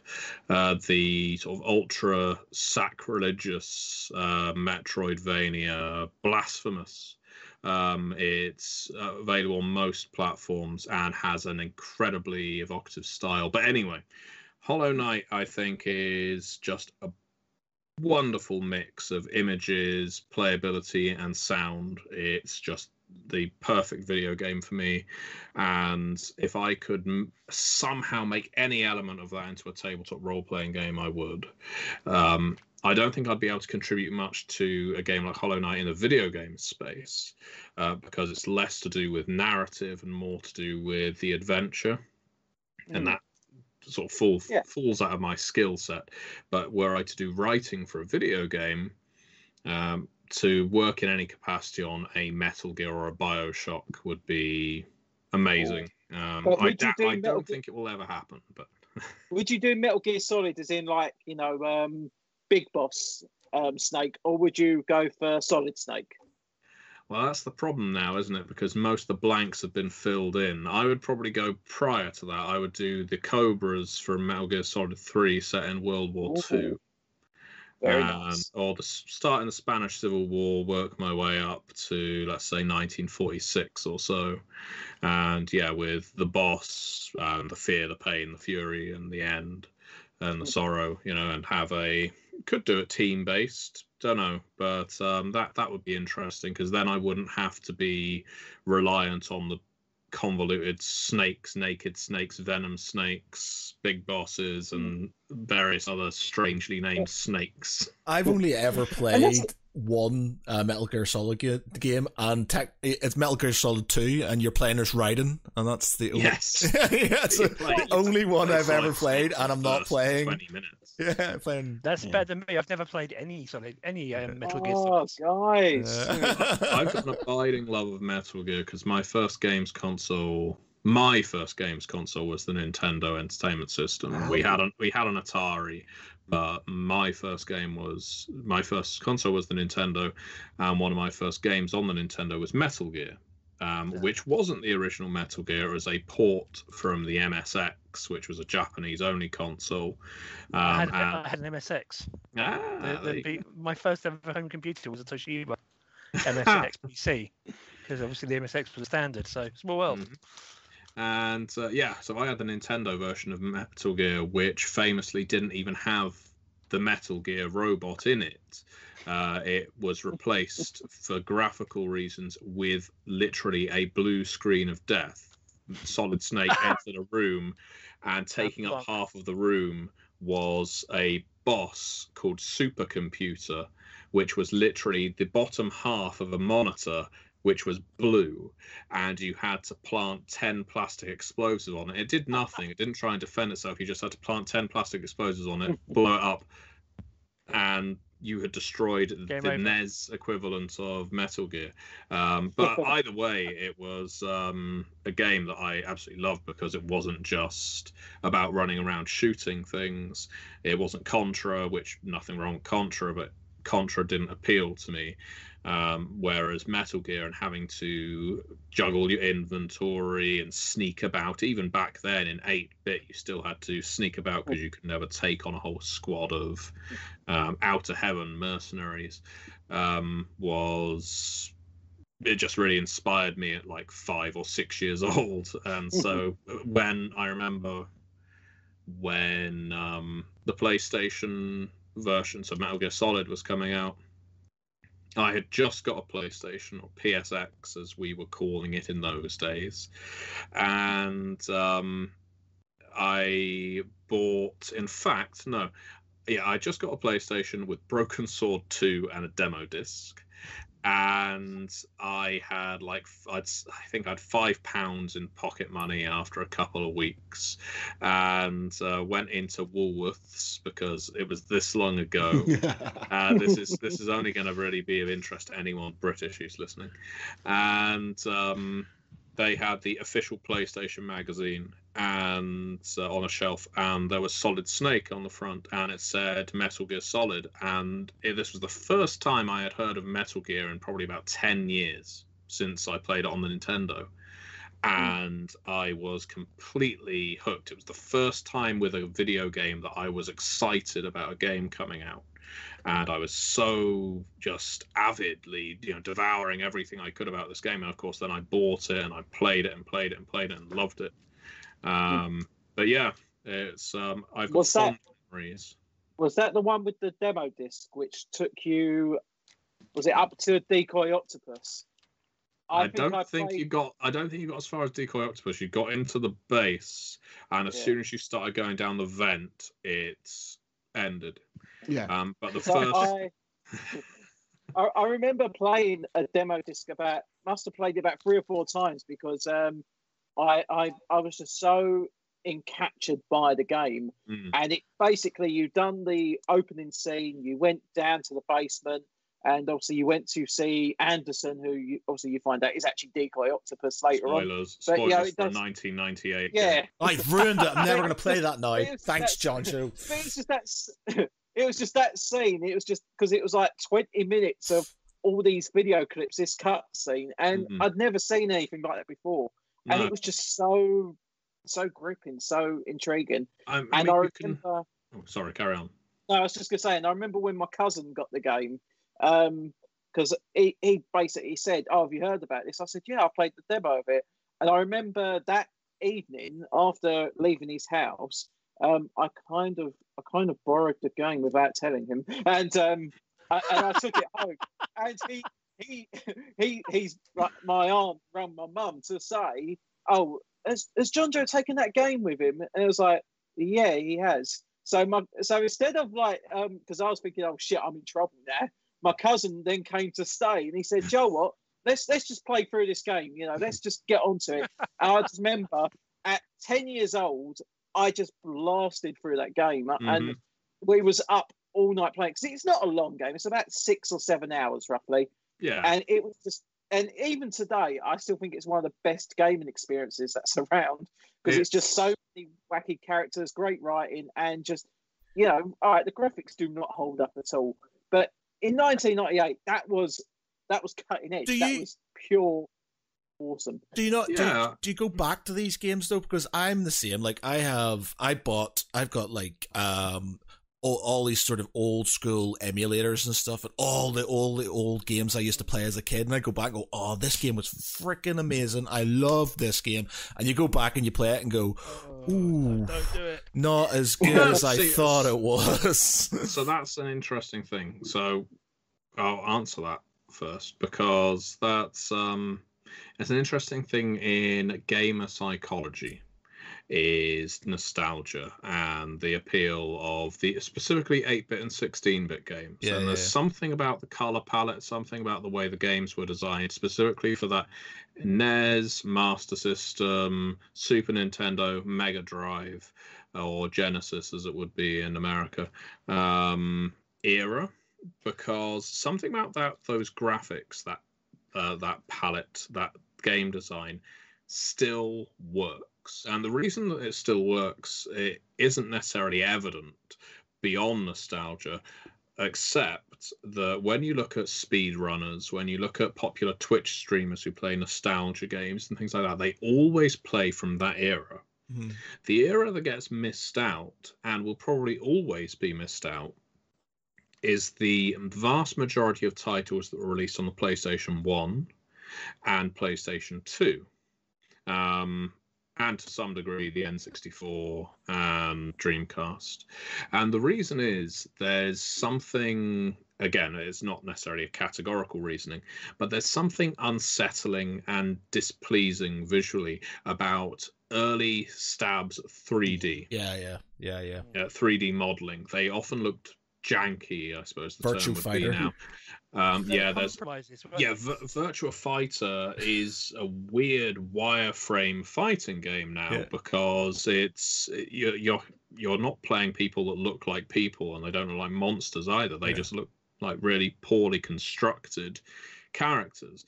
And yet, if you go back to something like Street Fighter 2 on the Super Nintendo, which arguably, it looks worse in terms of its graphical capability, it looks better because it is a simpler game and it doesn't have to juggle as many senses, I guess, in a way.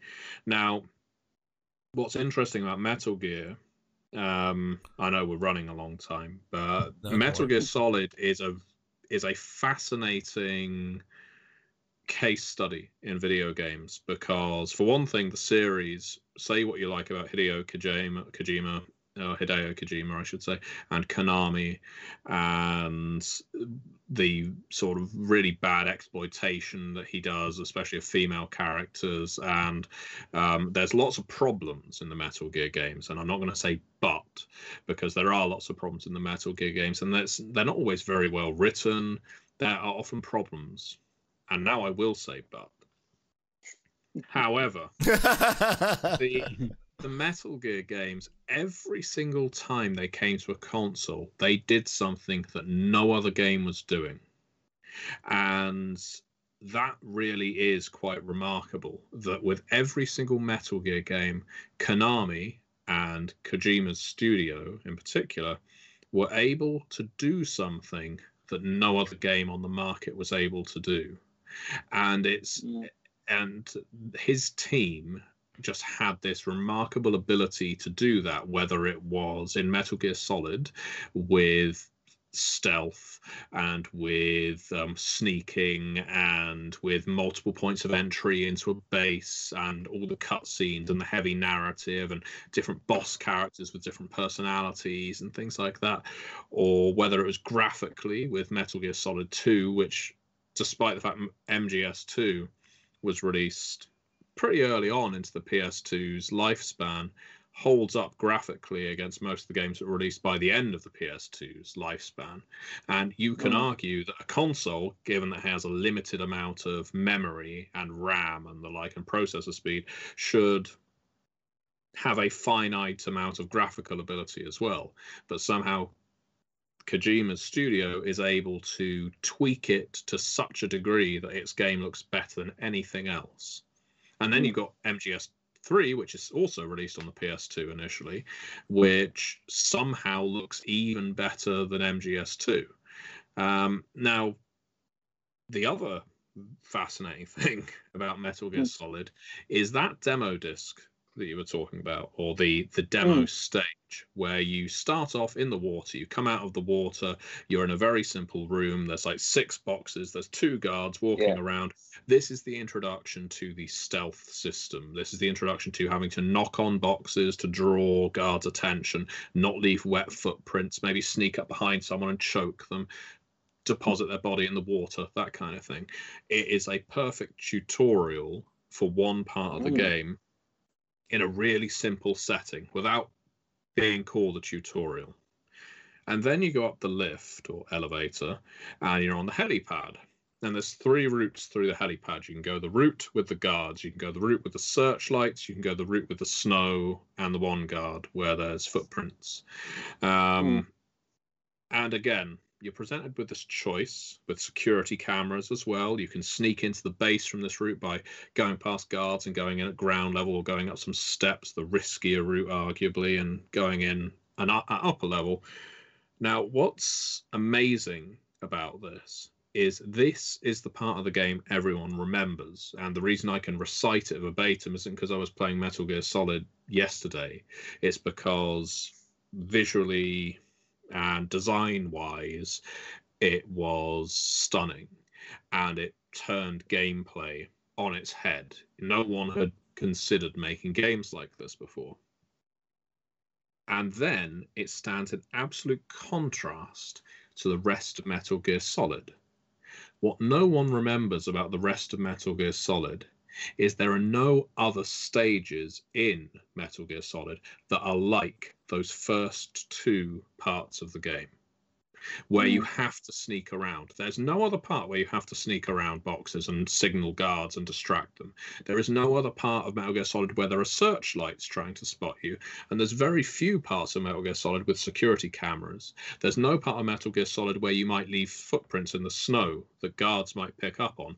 It is entirely front-loaded, so that you think, wow, this game is fantastic. And somehow the game is short enough that you keep thinking it's fantastic by the time you get to the end and have just been going backwards and forwards to warm up security keys and things like that, which is really bad game design.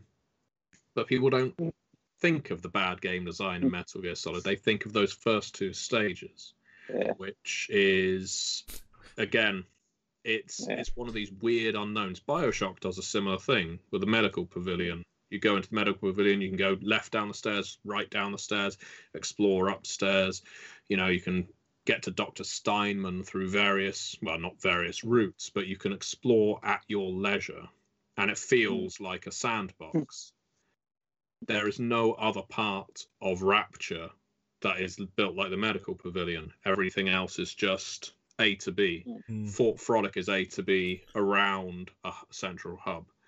And you, it's I'm always I can wax on about this kind of thing for a long time, and I'm really interested in things like level design, game design, and getting into the psychology of gamers and how you can convince them. It's like Medal of Honor, the game Medal of Honor, which was like my sort of first I first remember of a sort of like World War II shooter.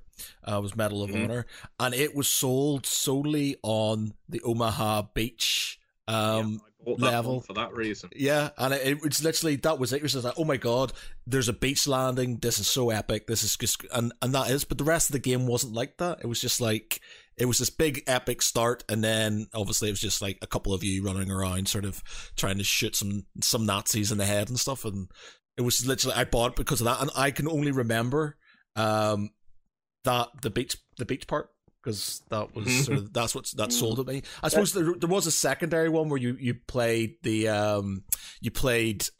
British paratroopers in Arnhem, but I sort of vaguely remember that. But it was the beach landing level, which sort of kind of I can vividly remember now.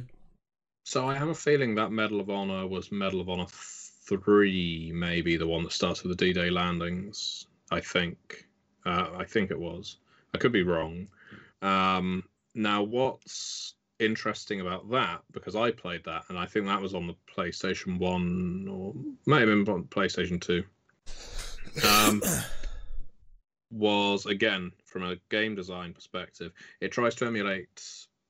You could argue it tries to emulate Saving Private Ryan more than it tries to emulate the D-Day landings, but let's say they're the same thing. And you get out of your landing craft. People are being gunned down around you. You try and duck behind a tank emplacement and so on. You're trying to get your way to the cliff. And if you play it as the game intends for you to play it, which is ducking and covering, occasionally firing, but mostly just hiding, and playing to the drama of all of it, it's a fantastic gaming experience.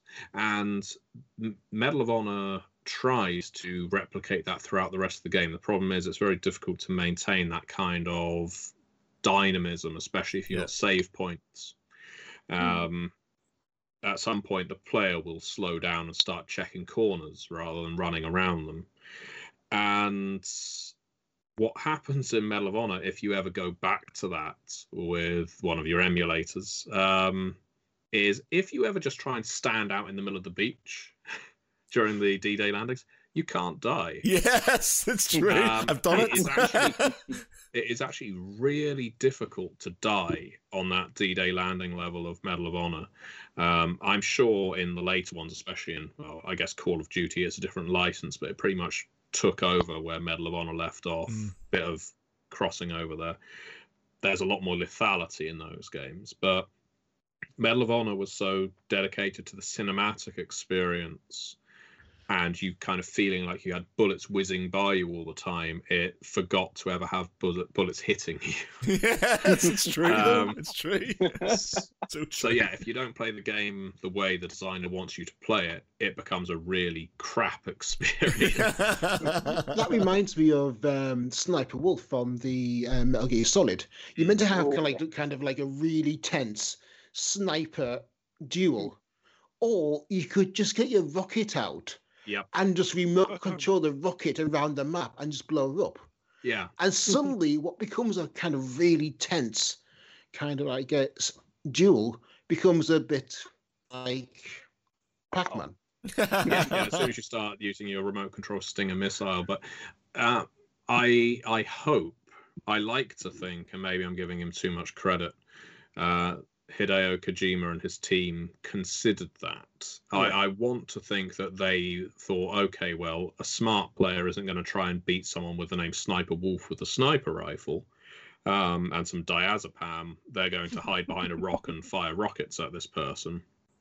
But there's no evidence of that in Metal Gear Solid beyond the fact that you can hit her with the rockets. What's interesting is come something like Metal Gear Solid 3, where it basically entices you to game the game. Famously, there's a sniper battle with the end, who is, it's not necessarily as hard a battle as the one with Sniper Wolf, but it takes place across three different maps, which the end can keep running between. He's just a very old sniper who has fantastic camouflage abilities. And he doesn't fire lethal rounds at you. He just tranquilizes you, and if you lose, you get sent back to a prison and have to try again. But what's amazing about that is it almost acknowledges that, yeah, in MGS1, you'll fire rockets at the sniper, and that's how you'll beat her. In MGS3, you don't have a rocket launcher, at least not at this stage. So you can try and out-snipe the old man. You could even try and flashbang grenade him and punch him repeatedly while he's stunned. Or what you can do is turn off your console, or go back to the console menu, set the clock forward by a week, go back into the game. Which is what I did. Yeah, go back into the game, and then it will start immediately with a cutscene of you coming across the End's dead body, because he's an old man and he has literally died of old age waiting for you to beat him. And that's one of the best codex ever as well. Goes, this is Snake. He's dead. What? Yes, he's oh well, he was over 100, Snake. No way. I think Major Zero says to you over the radio, bit disappointing, really. Yeah, I knew they had things where you had to sort of switch out controller pads and put the controller pads back in. Yes, Psycho Mantis. Yeah. Yes, this might as well be the Metal Gear Solid podcast. Yeah, it really is. Hey, it's Solid. It's one of the first games where every boss you went up against, you had to have a different method to beat them. You couldn't just go all guns blazing with every single one. You would never win. So obviously, Psycho Mantis, not only is he like disappearing and reappearing in all different places, he's throwing projectiles at you, and he's also getting Meryl to attack you. At one point, you've got to attack her to stop her from basically blowing her brains out. Yeah. And Raven, obviously going around with his rocket launcher, and he's literally knocking down the environment as well. He's literally like blowing up the place as you're trying to defend yourself. And even fighting against Metal Gear. You know, Metal Gear, you can't just blast him. You've got to get the actual dish that's the radar. And then when his mouth opens, you're trying to then shoot inside the mouth, and it's just brilliant. And Grey Fox as well. Just actually fighting against a samurai, a cyborg samurai, is just incredible. And it's just like that first time I done that battle, I literally, I don't know how many times I kept thinking, oh, I can just go straight in at him. Especially when he starts shooting out the electricity out of him. And it was like, yep, I'm dead. Right, let's try again. See, this is why I think, it connects back to tabletop role-playing games for me. I can kind of chart a course through the media I've enjoyed in terms of games and TV shows and things. Like when I was small, I would watch He-Man, of course, and Nightmare, which was a fantastic VR TV series for kids. But it had monsters, it had bad guys in it. And that was the thing that always appealed to me. It was strong, or at least central characters. I loved in He-Man that you had a cast of rotating villains who would constantly pop up, Trapjaw and Spikor and Beastman and Triclops and all of that, and they'd keep coming back. And Thundercats, you'd have the same kind of thing. And then with Nightmare, you'd have Lord Fear and Lizard. And then I'd play video games.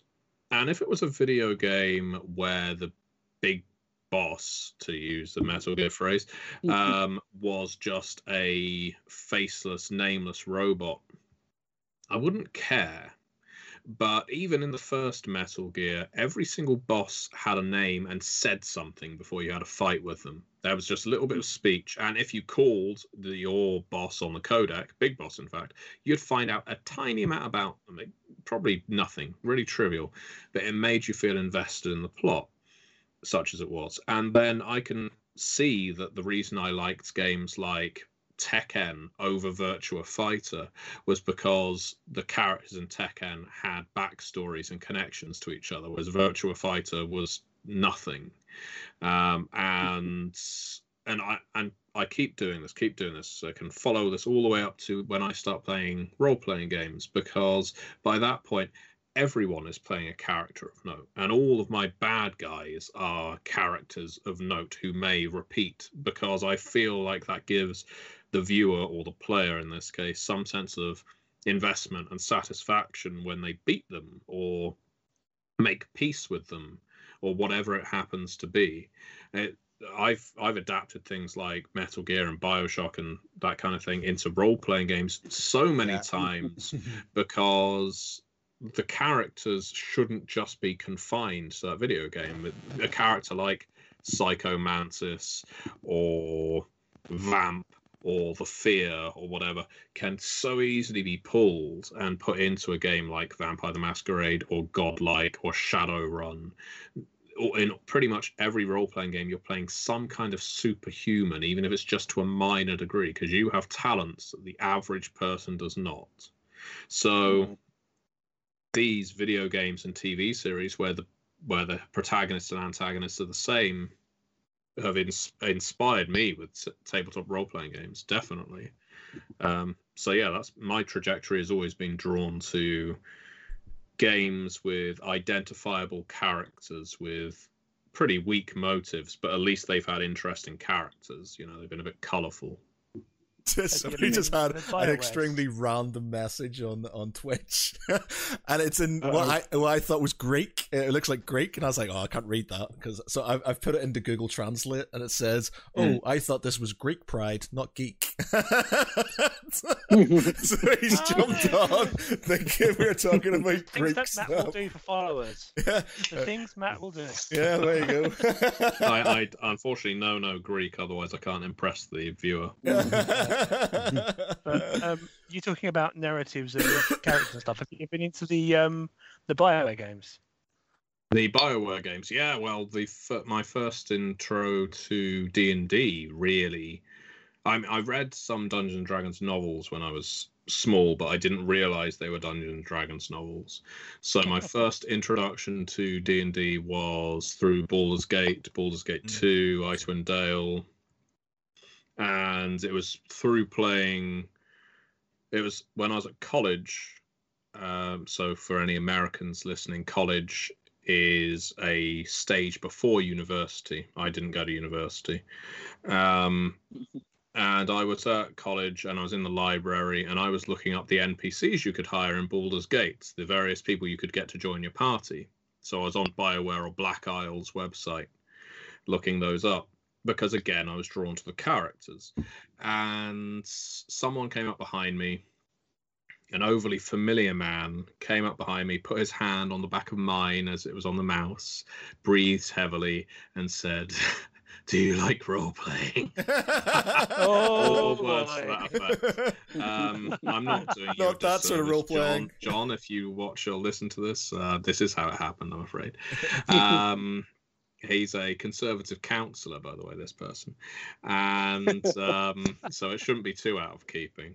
Either way, he invaded my personal space and invited me to go to a role-playing club with him, which at the time... So I didn't know what he was talking about. And he said that Baldur's Gate was set in the Forgotten Realms. And I realised, I've actually read these Forgotten Realms novels before. And everything sort of fell into place, and he said, "We play Dungeons and Dragons every other week. Do you want to come to this gaming club on a Sunday night?" And I said, "Sure." And so I went to the gaming club, and I turned up on the wrong week, and my first game wasn't D&D. My first game was Hercules and Xena, the Legendary Journeys, because that was what was being played on that weekend. So yeah, my first RPG was Hercules and Xena. I was playing an androgynous acrobat. I can't remember much about the character beyond that. And then the week after that, my first D&D character was a 15th level thief. Wow. So it was something of a trial by fire. The good news was I was at a high level in Baldur's Gate, so I kind of understood everything I was playing with. I just sort of translated it. But the character had already been written. It was what I was assigned because no one else wanted to be a thief. So I was just going around poking the floor for traps, and I was immediately at home. Have you ever played the Mass Effect games? Yeah, I played Mass Effect. So yeah, later BioWare games as well. Yeah, Mass Effect 2 was my favorite one, I would say. I mean, I can frankly take or leave all the planet scanning, but I think most people feel that way. But I think, they're a wonderful series of games. Very happy they're getting a remastered release. I really don't give a shit that they're cutting out gratuitous ass shots because, frankly, if I want a gratuitous ass shot, I'm probably not going to play an hour and a half of Mass Effect 2 to get it.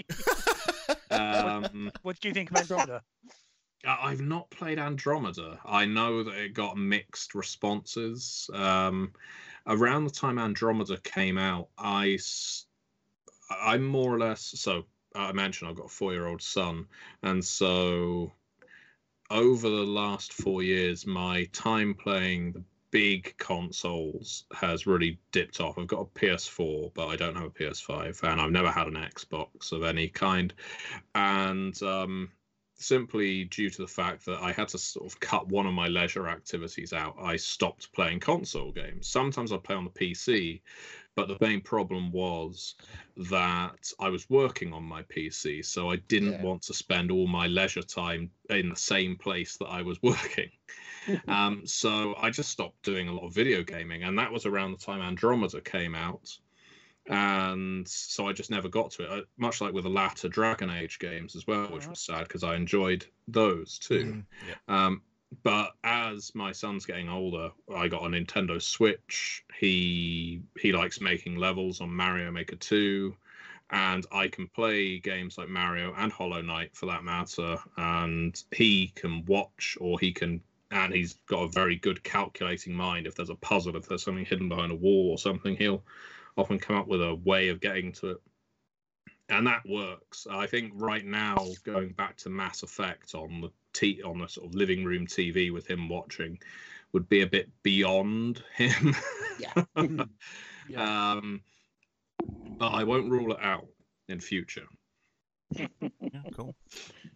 Right. Well, we're verging on 2 hours, which is a good time. So I think we'll leave it there. Welcome to the what's it called? The Metal Gear Solid podcast. Metal Gear Solid podcast. No, I thought we were the Greek Pride podcast. Oh yeah, the Greek Pride podcast featuring Metal Gear Solid. Start smashing plates on the floor. But it's super interesting. All of it. You know, sometimes we get guests who come on and you have to sort of kind of prod them quite a lot. But so it's good. Somebody who's got a lot to say because you can just sit there and listen. And you will never shut me up. Glad to hear it. That's what the mute button's for. On the upside, you didn't have your cat filter on. No. Okay, so before we go, is there anything you want to sort of push? Obviously, your Indiegogo, anything coming up, etc. Yeah, well, as mentioned, the Indiegogo for Mage the Ascension Victorian Age is rolling. It's funded, so that's fantastic. We are rolling through stretch goals as well, which is brilliant. That means we're releasing more books for it. And anyone who can back that is sure to have a fantastic game, because I've read the manuscript and I can tell you without any bias whatsoever that it is brilliantly written. Although I didn't write it, so there's less bias than if it was a vampire book, which I probably would have co-written.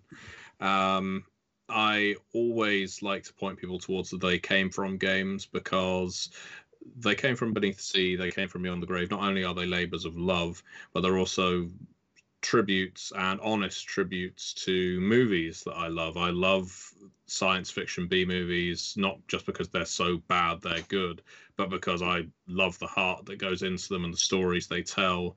And I love the Hammer horror and Amicus movies, the portmanteau horror movies of the 1970s, which is what Beyond the Grave is about. So yeah, do check out the They Came From games. Beneath the Sea is already available to buy. Beyond the Grave is available to pre-order. And finally, I would say that you should always check out theonyxpath.com every Tuesday, because we update on Monday without fail where our projects are. And every Wednesday, we always release something new. We are, I think, the only role-playing game company that releases a new product every single week. And sometimes it's something really small. It might just be some journals with some art on from a role-playing game. But other times it's a big role-playing game, a core rulebook. So we always release something. And of course, there's me on MatthewDawkins.com and my Patreon, patreon.com/Matthew Dawkins. If people want to help this lowly, starving writer to live, then they can support my Patreon and play games with me, or they can just buy me a cup of tea through my website. There's a button for that, and I will gratefully receive any donations. Brilliant. My door has literally just knocked as we've gone to the end there. Bear with me 1 minute. Gosha.